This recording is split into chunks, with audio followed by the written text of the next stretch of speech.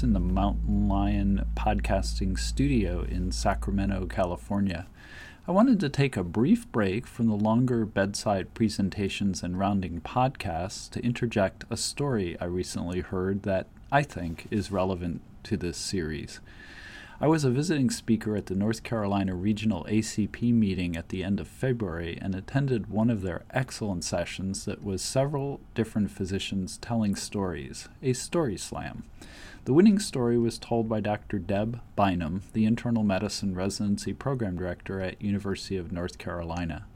I asked Deb if she would record the story and send it to me so that I could share it with you on Mountain Lion. Fortunately, she said yes. I would like to thank her for being willing to join us on this podcast from afar and to tell her story. So without further ado, here is Deb Bynum to tell a story entitled, I Still Know His Name. I'd like to tell a story that exemplifies one of the many reasons I really insist on bedside rounding. I refuse to talk about patients behind their backs, otherwise known as card flipping or rounding in the hallway. You see, I still know his name. 26 years ago, I know his face, his laugh, and his loud voice until he had no voice. I still know his name. I still look him up in the electronic health record. The warning pops up every time. You're entering the chart of a patient who's deceased. I still know his name. I was an intern, month 2. I'd done the MICU. I'd seen things. I'd seen what I thought was a lot. Month 2, a bit seasoned. I knew the system. I'd been fortunate enough to match at my home institution, couples matching with my new husband, both of our number 1 on our rank list.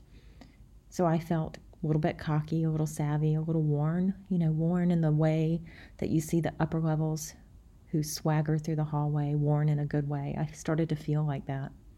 So I felt like I wasn't the mild, meek, shy medical student I'd been just a few months ago. On the cardiology service, month 2, we admit Mr. R. He was loud. He laughed. He kidded. He joked with all of us. We all loved going to see him and talk to him. He always had a room full of people. He had a lady friend who he had dated for years, a daughter, other family members, neighbors, friends. His room was always full. 2 days into his hospital stay, as we're tinkering with his beta blocker and calcium channel blocker and even added digoxin, we discussed, should we anticoagulate him? Granted, there were no DOACs or NOACs. There were no ACs. Again, we only had good old-fashioned heparin and Coumadin, warfarin, rat poison. So we discussed this at length. Should we anticoagulate him? He was pretty with it. He lived by himself. He drove. Again, he had a lady friend. They went to church every Sunday in the K&W cafeteria afterwards. He used no cane, no walker, did his own finances, kept his own checkbook. Every time I went in, he had a story for me. So we discussed, should we start him on anticoagulation? Should we begin warfarin? But his age, he's 88. And we learned that every day he rode his bicycle around town. He liked to collect bottles for a little extra dollars with turning them into recycling.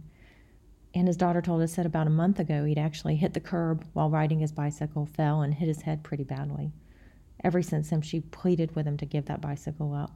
So we discussed, no, he was too high risk. He's 88, terrible judgment. What's he doing riding a bicycle around town? So we all agreed. The daughter agreed that would be too risky. We all agreed blood thinners would be too dangerous. But you see, he didn't agree. We never really asked him. We made the decision without him. We talked about all of this in the hallway during rounds without him. He was loud. It was hard to go in the room. We often got distracted with one of his stories. It was hard to cut him off and tell him what was going on, to have any kind of discussion at all. It was really difficult. So our strategy was every morning during rounds, we would open the door, peek in. He would smile, laugh, wave at us. And as we peeked in, we would say, Mr. R., we're just going to be in just a few minutes. And then we would close the door and we would talk about him in the hallway. Back to hospital day number 4. I was on call, 2 a.m. I'd been in the hospital since 5 a.m., so I was already a little tired. My husband was on call in the MICU. The ever-romantic chiefs that we had put us on call during the same time. Our schedules were perfectly aligned. I reminded my husband that if he had any procedures at all, as a preliminary intern going into ophthalmology, that if he had a thoracentesis, paracentesis line, anything, I'd be happy to help him out with that. With that, I wished him good luck for his night in the MICU, and I turned to head off to the call room. Then I get the page, a number. Remember, no text pages. This was 26 years ago. The number I knew well. It was our step-down unit, the ICCU, and the cardiology floor. So I go. I figure maybe I'll get a little FaceTime with the nurses. This might allow me a few hours of sleep. I'll let my resident know what's going on as soon as I figure out the situation. So I walk over. As I turn the corner, I see the nurses outside of Mr. R's room. I know this can't be good. From the door, I look in and I see it. He has a huge facial droop. Tears are streaming down his face. He's completely aphasic. The weakness is real. The droop is real. The CT confirms our fear. He's had a large stroke. He stays with us several days. Remember how I told you he was loud? Well, he wasn't loud anymore.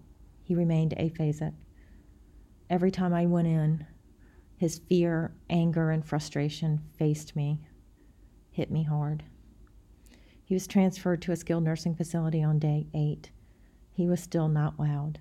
His daughter and his girlfriend thanked us and hugged us and told us how great we were. I cried. My fellow mocked me for crying and told the attending, "We have a crier," which made me angry, which made me cry more, which made me more angry, which made me cry more. As a team, we debriefed. What could we have done? What if we had started him on Coumadin? It wouldn't have really had any effect within 2 days, and no one starts heparin, and really there was nothing we could have done.